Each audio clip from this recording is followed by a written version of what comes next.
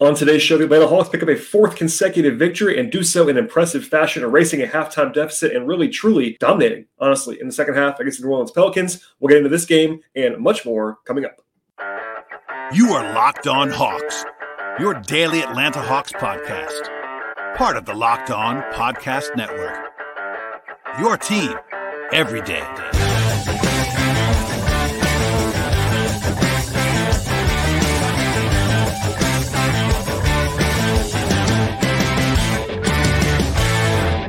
Hello, friends. Welcome to episode 1582 of the Locked On Hawks podcast. I am your host, Brad Rowland, coming to you on a Saturday evening into Sunday. And today's show is brought to you by Game Time. Download the Game Time app, create an account, use promo code LOCKEDONNBA for $20 off your first purchase with Game Time. And also, I want to encourage you, as always, on the top of the podcast to make us your first listen each and every day. Check us out across the board on your podcast platform of choice, whether it be Apple or Spotify. We're also on YouTube on the video side. And I should plug as well a two-part episode that was a fantastic discussion with my friend Glenn Willis on Thursday into Friday. Still very relevant right now. Big picture stuff about the Hawks, observations from the early season, etc. And a great time to subscribe to this podcast.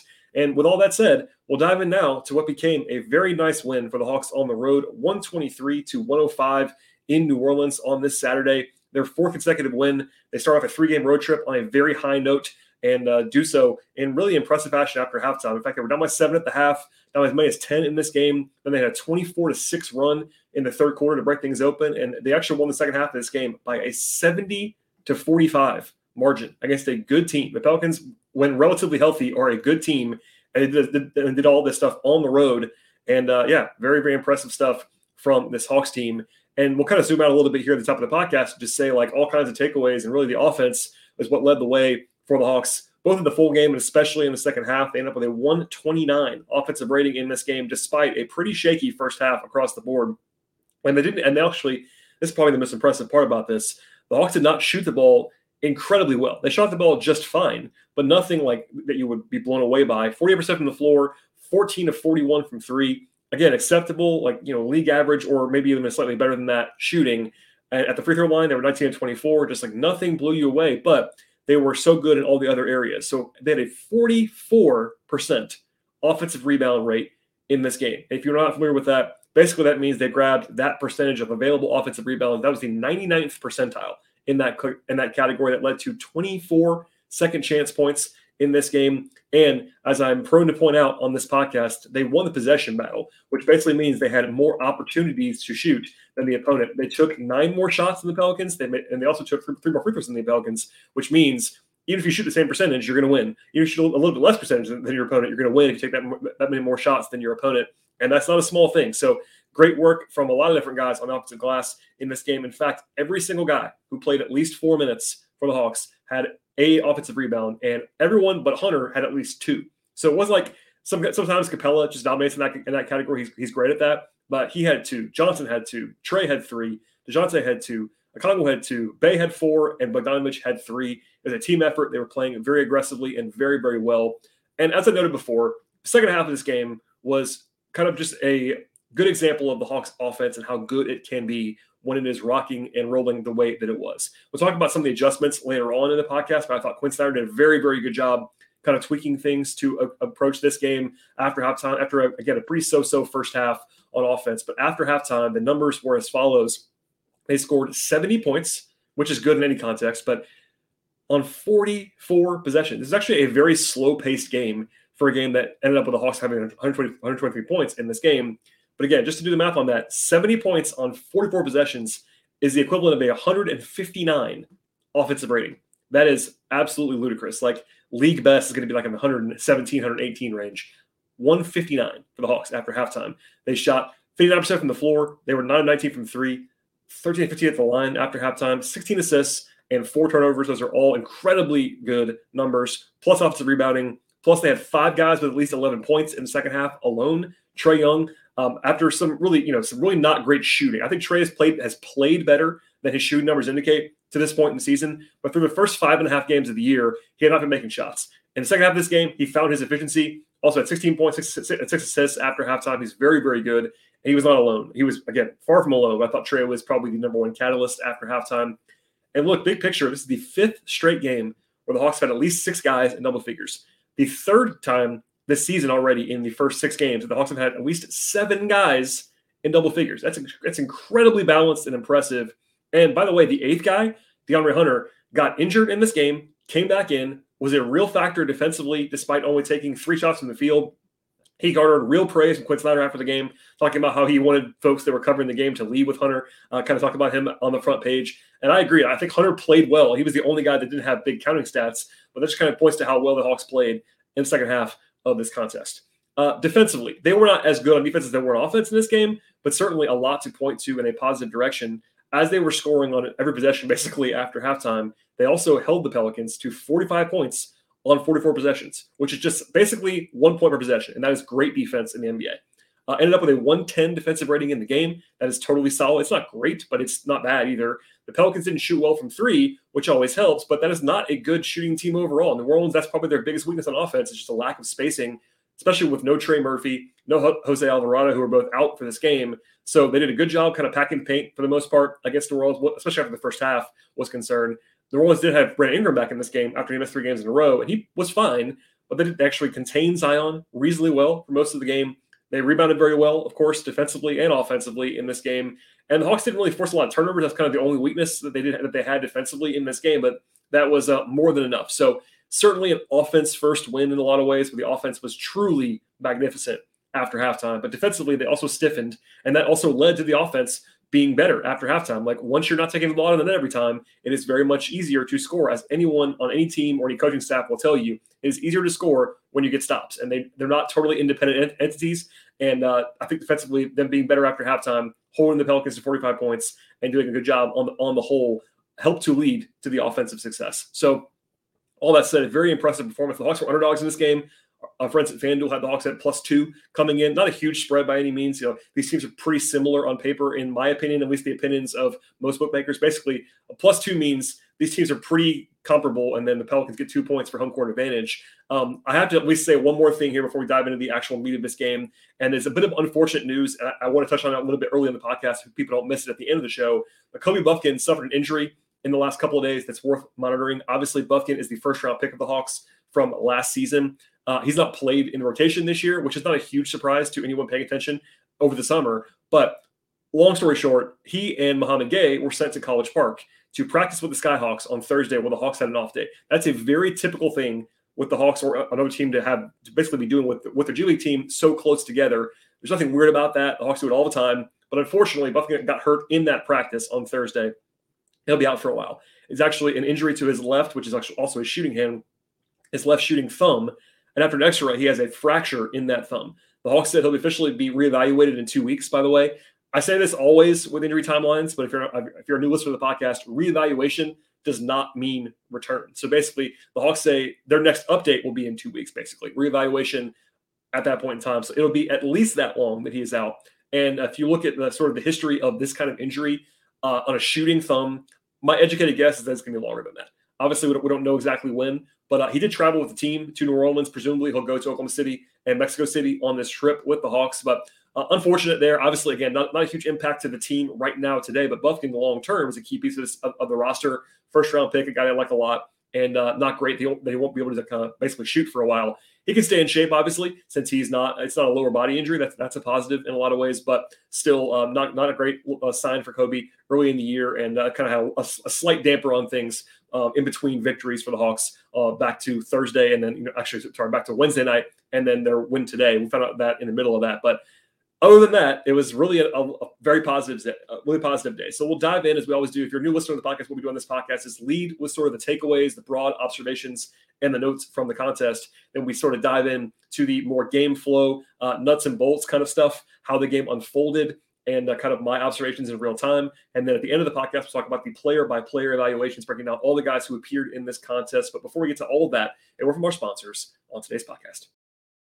Today's show is brought to you by Game Time. You should never have to worry when you're buying tickets to a big event. And with Game Time, you actually never have to worry. They have last-minute deals, tickets for football or basketball or baseball or concerts or comedy, theater, and more. It's incredibly easy to navigate Game Time app to find and buy tickets for any event in your area. They have zone deals as well. pick the section, and Game Time will actually pick the seats for you for an average of 18% savings. And at Game Time, you can see the view for all the seats in the venue that you're looking for. It helps you to know exactly what to expect when you arrive at that venue. They have all-in pricing at Game Time as well. You will know your total upfront without any of the hidden fees that some other places happen to have, and that really frustrate people. I know they frustrate me. And you also have peace of mind with Game Time as well. The Game Time guarantee means that you'll always get the best possible price with Game Time, which is hugely valuable. Take all the guesswork out of buying tickets by using Game Time right now. Download the Game Time app, create an account, use promo code LOCKEDONNBA for $20 off your first purchase with Game Time. Terms apply. Again, you can create an account and redeem the promo code LOCKEDONNBA for $20 off your first purchase. Download the Game Time app today. Last-minute tickets, lowest price guaranteed. All right, we'll dive into the game now. And early on, kind of a lot of cross-matching. It's something that Glenn and I talked about at the end of the podcast on Thursday into Friday. It's an interesting matchup in a lot of ways. Now, I should mention this at the top of this. Jalen Johnson started in this game, third time in 6 games. Not a huge coincidence to me because the 3 games that he started at the power forward spot, independent of all of the Hawks fans who want him to start all the time, and I totally get that because his ceiling is very, very evident and very high. But the 3 times he started this year were against the teams that deploy Giannis at the 4, Karl-Anthony Towns at the 4, and Zion at the 4.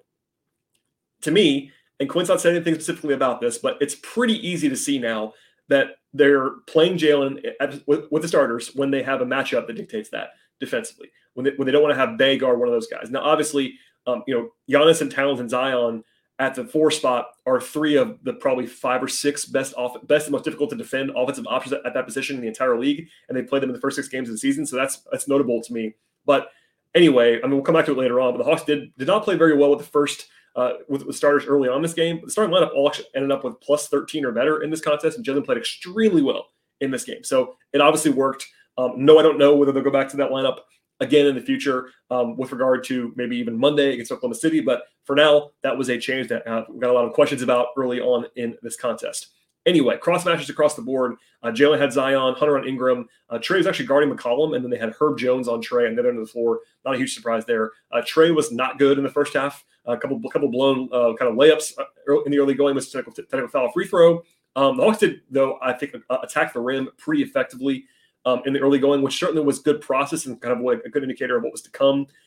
There was a couple of rough turnovers, though, in the first half. Hunter threw a bounce pass that my friend Bob Rathman of Valley Sports Southeast described as being, quote, to nowhere, which I laughed about, but it's 100% true. That led to a dunk by the Pelicans in transition.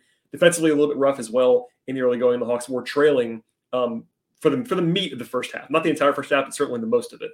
Rotationally, no huge surprises as far as like how the first 8 guys were deployed. But I'll stop here and just note DeAndre Hunter, as I sort of referenced briefly earlier, suffered a right pinky injury with about 7 minutes left in the first quarter. He turned it over in traffic and was immediately holding his hand and basically went straight to the locker room. Like, it looked pretty bad, honestly. They had to get off the bench in a hurry and come into the game. Hunter did come back in about 10 minutes later. The Hawks said officially it is a right pinky finger dislocation. Now, the fact that he came back in is a good sign, no question about that. I do suspect that we will probably see an MRI or some further testing on that. We'll see on that. Again, the fact that he came in is a positive indicator, and Quinn was praising him after the game. I thought he played well despite not a huge offensive game in this one, but circle that in advance of Monday. I don't know if he's going to be available or not, but the fact that he returned is a positive sign. The sort of only change other than the injury to Hunter was that Garrison Matthews actually made his first rotation appearance of the season for the Hawks. He played the 4 minutes after Trey came out of the game. Sorry, when he came back in with Trey when Trey came back for DJ, which is basically the spot that AJ Griffin's been playing in. Now, AJ has been, we chronicled this a lot on the podcast, AJ's not been playing all the time. He's been playing at least one stint in every game, sometimes 2, but it's that he's kind of very clearly the 9th man. But in this game, it was Garrison Matthews. Griffin got a DNP-CD, which was a surprise, to be sure.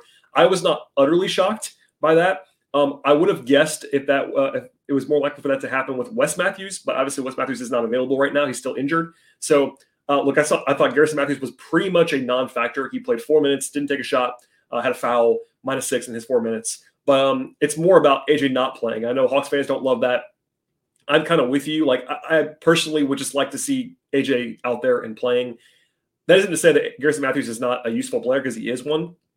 But I think that if you're trying to, I'm not sure what the thinking there is. Like, I've been kind of trying to think about why you might try Garrison, maybe just to see how he's looking. But at the expense of AJ is not my favorite thing in the world. So I think that if I had to guess, AJ will be playing again in the near future, but I don't know at this point. And obviously the vibes are good. They've won 4 games in a row, so not as much outrage in my mentions as I probably would have expected with AJ not playing. But I will circle that for sure and come back to it in advance of Monday's game against the Thunder. The Hawks did have one nice run in the first quarter when Jalen had a nice drive and finish. Bay made a 3. Actually, Bogey had a great defensive play on Zion at the rim, which is wild to see. Bogey actually struggled early with his shot and then played much better after that. Bay actually had 10 points on perfect shooting in his first 6 minutes of play. And then actually, I believe he was like 2 of his last 10 from the floor or something like that. He cooled off a lot, but he was very good early on as far as making shots was concerned. Trey had a slow start. Offensively, they had a slow start across the board. Bogey had a big run early in the second quarter, actually. Had the first 8 points of the quarter for the Hawks, hit 2 threes, had a nice steal and a dunk early on. I thought Okongwu played well, especially I've noted this against Valanciunas. I've said this before, but Valanciunas has been a guy who's given Okongwu a lot of fits. And just physical size-wise, Valanciunas is massive.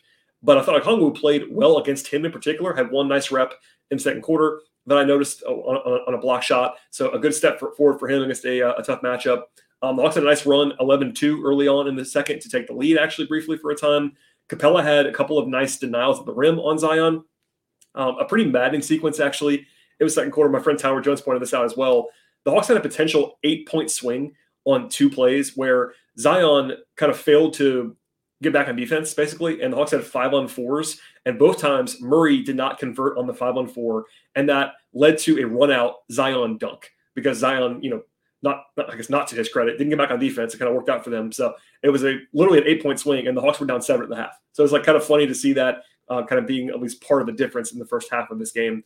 There was a beautiful possession, I thought, that I at least something to note out of a timeout where they set up Jalen to after a pass from Trey on the short roll. So Jalen in the short roll finds Capella for a dunk, and then Capella had a nice block on Zion, and another huge block on Zion a few minutes later. I thought he was great in that sequence. But yeah, they ended up closing with Bay and Johnson together after Hunter got his 3rd foul, but not a whole lot else to add. I said it before, but the Hawks were really rough offensively. Aside from the bogey hot streak in the second quarter, the offense was pretty brutal, actually, before halftime.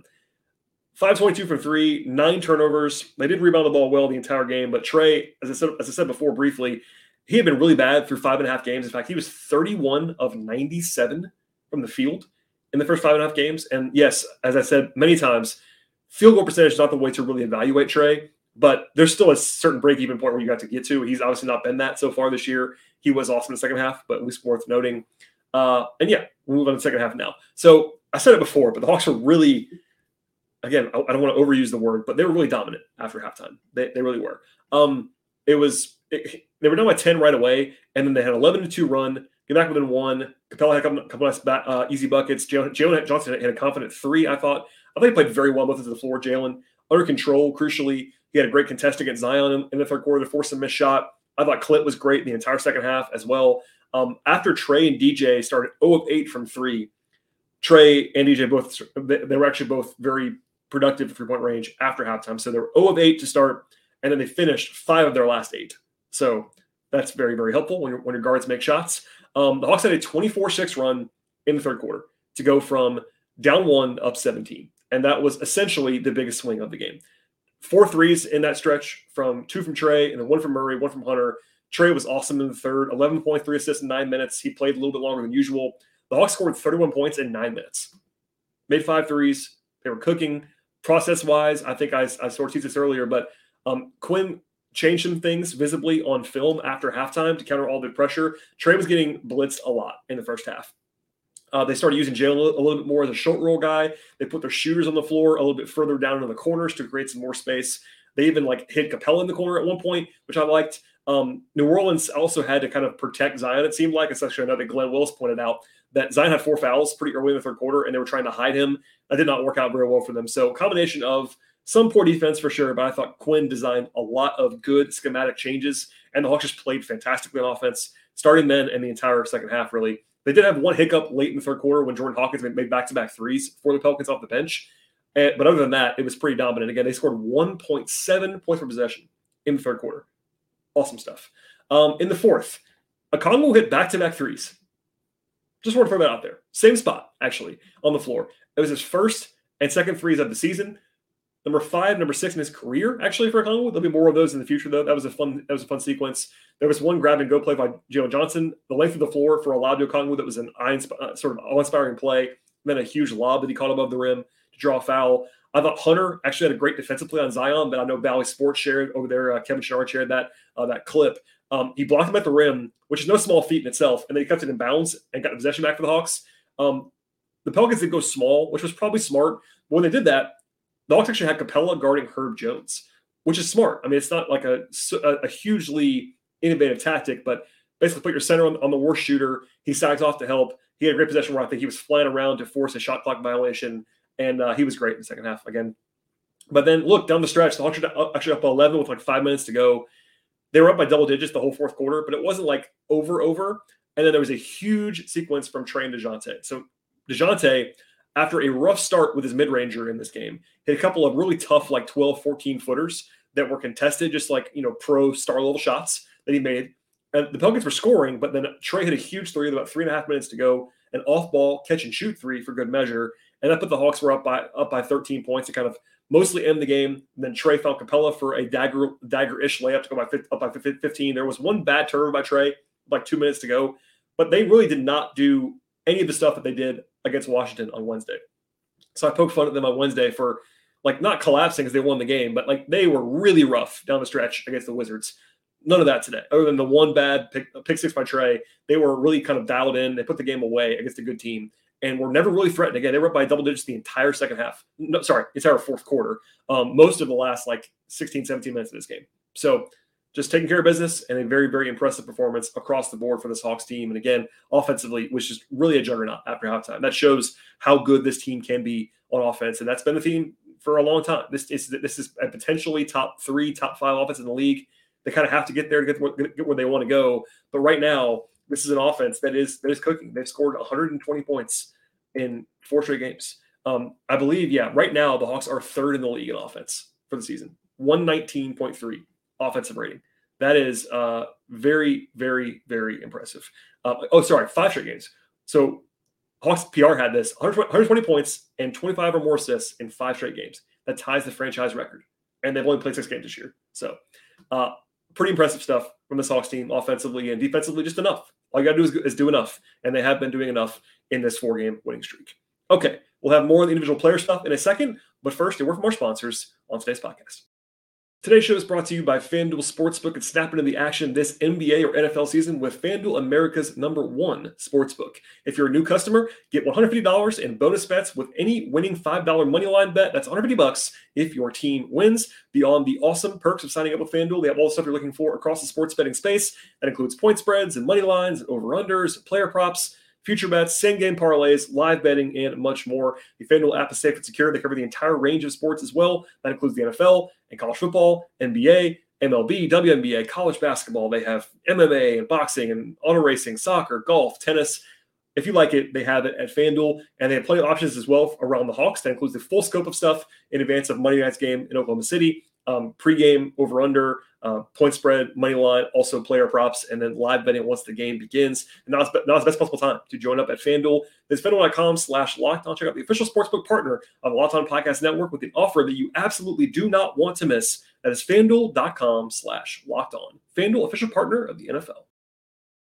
All right, we'll dive in now to the player-by-player evaluations. I did say it before, but Garrison Matthews played 4 minutes. Not a whole lot to add on that one that I haven't already said. So we'll move on to the guys who played at least 20 minutes. And all 8 guys who played real minutes in this game played at least 20. Okongwu played the least with 20 minutes, but he was awesome, I thought, in this game. 17 points, 6 rebounds, a steal, a block, 8 free throw attempts. That's a very good sign. 2 threes, 2 of 3 on 2-point shots as well. Only -1, but that was not his fault by any means. I thought it was good to see him play this well against the Pelicans in particular, given their size. And I thought he was brilliant. And look, we'll come back to it in a second with Capella. But my go-to, if you're a recurring listener, you will know this, but if you're a new listener, my apologies for saying this again. The Hawks have 48 good minutes of center play, and that happened again this game. I firmly believe this. I believe that Okongwu, if he's not the best backup center in the league, he's certainly in the top 2. I think he might be the best. And having that guy as your backup center, huge luxury. Capella was great too, but they were very good up front all night long, and that's very, very helpful. Saddiq Bey, again, a red-hot start. I think he made his first 4 shots, and he was one of 9 the rest of the way, so he cooled off from the floor. I think Sadiq has been playing fairly well on offense. He didn't have it as a shooter in this game, but 5 rebounds, 2 assists. I recommend a piece that Kevin Chouinard wrote about Sadiq at Hawks.com this week to add some color to the way he's been playing. But I think that Sadiq's been giving them positive minutes. I know I make efforts to not have it be Jalen versus Sadiq because Jalen is a better, more talented player than Sadiq, a lot higher upside. But that does not mean that Bey is bad. Even as someone who is critical and has been critical of Bey's defense, that's certainly worth pointing out. I think he is still a valuable role player, and that is worth keeping in mind, even if you were trying to advocate on behalf of Jalen Johnson. Bogey had a weird game. So Bogey had 10 points, 5 rebounds, 2 assists, a steal, and 2 blocks for Bogey. But I believe he had 10 points in like the first 5 minutes of the second quarter, and then he didn't score the rest of the game. 4-14 from the floor, 2 of 10 from 3. I will say he's the kind of guy that can give you offense without making shots. If he's missing shots, he has to be guarded. That's very helpful. But he wasn't great offensively, but he was scrappy defensively in this game. And, not a whole lot else to add. But the starters were better. Like, look, there's been times this year when it's been the bench. In this game, it was the starters for the most part. So Hunter had the quietest stat game, 4 points, 5 rebounds, in 30 minutes. Took 3 shots, which, like, I saw someone complain in my mentions, actually, about him taking only 3 shots. I get that. It's a little bit weird. But if you watch the game, number one, Hunter literally has a finger issue on his shooting hand, which could be some problem there. But I thought he contributed well. He played good defense in this game. 5 rebounds is pretty solid for him. He did his job on Ingram all night long, holding to 16 points. I thought that especially gutting through that, well, I'm sure it wasn't painful. Like, he looked to be very much pain when he hurt his finger. I thought he played solidly despite 4 points. Like, it's okay. It's possible to do that. And I think Hunter has been giving them a lot this year, and certainly more as a scorer than he has been in the past. But in this game, he gets the pass from me on offense, and he contributed very well. Capella, 28 minutes, 17 points, 7 rebounds, 2 blocks. I think he had at least 3 blocks. He might have had 4 blocks. I'm not sure where the credit was right down there, but in my notes, I think I had him for 4 blocks. Anyway, plus 19. He was 8 of 9 from the floor. I know Hawks fans love that. 8 of 9 from the floor from Clint. I thought Clint's second half was like genuinely awesome. It wasn't like the most gaudy numbers, but he was great defensively after halftime. And another reminder that he's pretty good. That's my operating position. But certainly, I think even the Capella skeptics were jumping on board in the second half. Like, hey, he played awesome, and he did. He was very, very, very good after halftime. Like a lot of guys were, but I thought that is his was more subtle if you're not paying attention to defense a whole lot. And the other 3 guys were all just tremendous as far as like numbers were concerned. So Jalen Johnson played a career high 36 minutes in this game and earned all of them. Also tied his career best with 21 points. Tied career best with 11 rebounds, had 4 assists, played good defense, 6 of 10 on 2s, 2 of 3 on 3s, got to the line 4 times. Good defensively, I thought. Jalen just played really awesome in this game. And look, that's not like a new phenomenon. He's been really good at times all year long, but he might have had his shakiest game in the last game they played. I thought he was not like awesome against the Wizards by any means, other than the rebounding, but I think he might have had his best game tonight. So, obviously, I said this on Twitter tonight. I hope folks got their most improved player bets in at FanDuel before the wire came down. And if he's still available on that, I would look it up right now, even probably. But I think he's playing well. No question about that. Starting, not starting, whatever. 36 minutes is a lot of minutes, and he earned all of them, played great. And then Trey and DeJounte. So early on, they struggled, but both guys settled in very nicely. DeJounte was not efficient in this game. 20 points on 21 shooting possessions for DeJounte. He didn't have his jump shot going, but he did make 2 actually big mid-rangers in the fourth quarter. Also had 7 assists and 8 rebounds. Played good defense, I thought, at the point of attack for the most part in this one. And then Trey finally got it going after halftime. So it's up with 22 points, 12 assists, 5 rebounds. He was 4 of 8 on 2s, 3 of 7 on 3s, 5 of 6 from the floor. I believe he was 5 of 7 after halftime from the field, plus the free throws. And his most efficient game so far this year, I think, offensively, plus the passing. And then defensively, I think he's been pretty good. Like, not pretty good, like, for everyone, but, like, especially for Trey, like, he's not been an active negative defensively in most of these games. Like, it's been good to see him kind of buy in. He's definitely playing hard. And, aside from a slow start, like, 39 minutes is a lot of minutes for him, but, like, I think he played well in this game. And hopefully this is a sign of things to come, because he's been a slow starter in his career as far as making shots. But as the shots fall, Trey is a sort of a dynamic force, obviously, on offense, and he's the key to all of what they do. And look, in the fourth quarter, Trey and DeJounte were huge, and that's what you need from your guys who need to close games out. Like, they're the 2 leaders offensively, and they play like it down the stretch in this game. So last thought on this one, just an awesome performance. I mean, again, the first half was meh, down 7, down 10 at one point, but second half was like all systems go, pretty much an A performance after halftime. They were that good, especially on the road, given the context, given this opponent that was rested, all that stuff. Just an awesome half of basketball from Atlanta. And from here, Monday's game is the next one on the agenda in Oklahoma City. And then from there, they go to Mexico City. So it's a 3-game road trip, and it's a weird one. New Orleans, OKC, Mexico City. So my condolences to Lauren Williams of the AJC, who has to make all these flights commercially. The team just flies city to city. Lauren's got to fly to like crazy locations to get there. But a weird trip, but certainly an interesting one. The Thunder are 3-3, and they're good. They did lose the last 2 games in narrow fashion to New Orleans and Golden State, but they're going to be rested. They have 2 days off. Also, their 5th straight home game on Monday. That's a little weird, but so they'll be well rested. But very interesting matchup. They play 5 out on offense. They play really a kind of attacking style. They have Chet now to give them rim protection and shooting at the 5 spot. There's some question about Shea, who was All-NBA last year, is an awesome player. He did not play, actually, in their last game. I think it was a knee issue of some kind. So we'll see if he is available. But and obviously, if he doesn't play, that would be taking some of the luster off that. But Trey's always up for this. Trey going back home to Oklahoma City. That's a big storyline every year when he goes back there. But the Thunder are pretty good. So that's a nice test for the Hawks on Monday. And then they have a weird trip to Mexico City to play Orlando on Thursday in a primetime NBA TV standalone spot. So we'll talk about that more later on in the week. But that's the next game on the agenda is Monday evening in Oklahoma City. We'll have full coverage of that game as we always do on the podcast. And I always encourage you to subscribe to the show. So if you're a first-time listener that just found us tonight, first of all, thank you for listening. But please subscribe to the podcast on your audio platform of choice, whether it be Apple or Spotify, Google, Overcast, etc. Also, we are on YouTube on the video side, so likes and subscriptions there, very much appreciated. Please tell your friends about the podcast. If you have a Hawks fan friend in your life that has not found the show, share it with them. That would be huge for me, so I really, really appreciate that. 5-star ratings and reviews also encouraged. I say this the last couple of shows. I promise I won't keep saying it every single podcast, but there's always also going to be some bonus audio content in the Locked On Hawks audio-only feed. So your Apples, Spotify, etc. Not on YouTube, but all the audio platforms. The Locked On Sports Atlanta crew has been doing post-cast episodes. So they're kind of just bonus content. That does not involve me, but it's going to be extra in your podcast feed. So don't panic. Listen to that show if you'd like to. I'm not involved, but it's from the network, and it's Atlanta focused. So there you go. And just be aware of that. And all that said, please follow the show on Twitter/X at Locked On Hawks. Follow me there if you'd like to as well at BT Rowland. I also write about the Hawks, patreon.com/BT Rowland. And one more time, I really appreciate everybody listening to the show tonight. Enjoy the rest of your weekend and a heck of a performance from the Hawks going into your Sunday. And stay tuned. We'll see you all next time.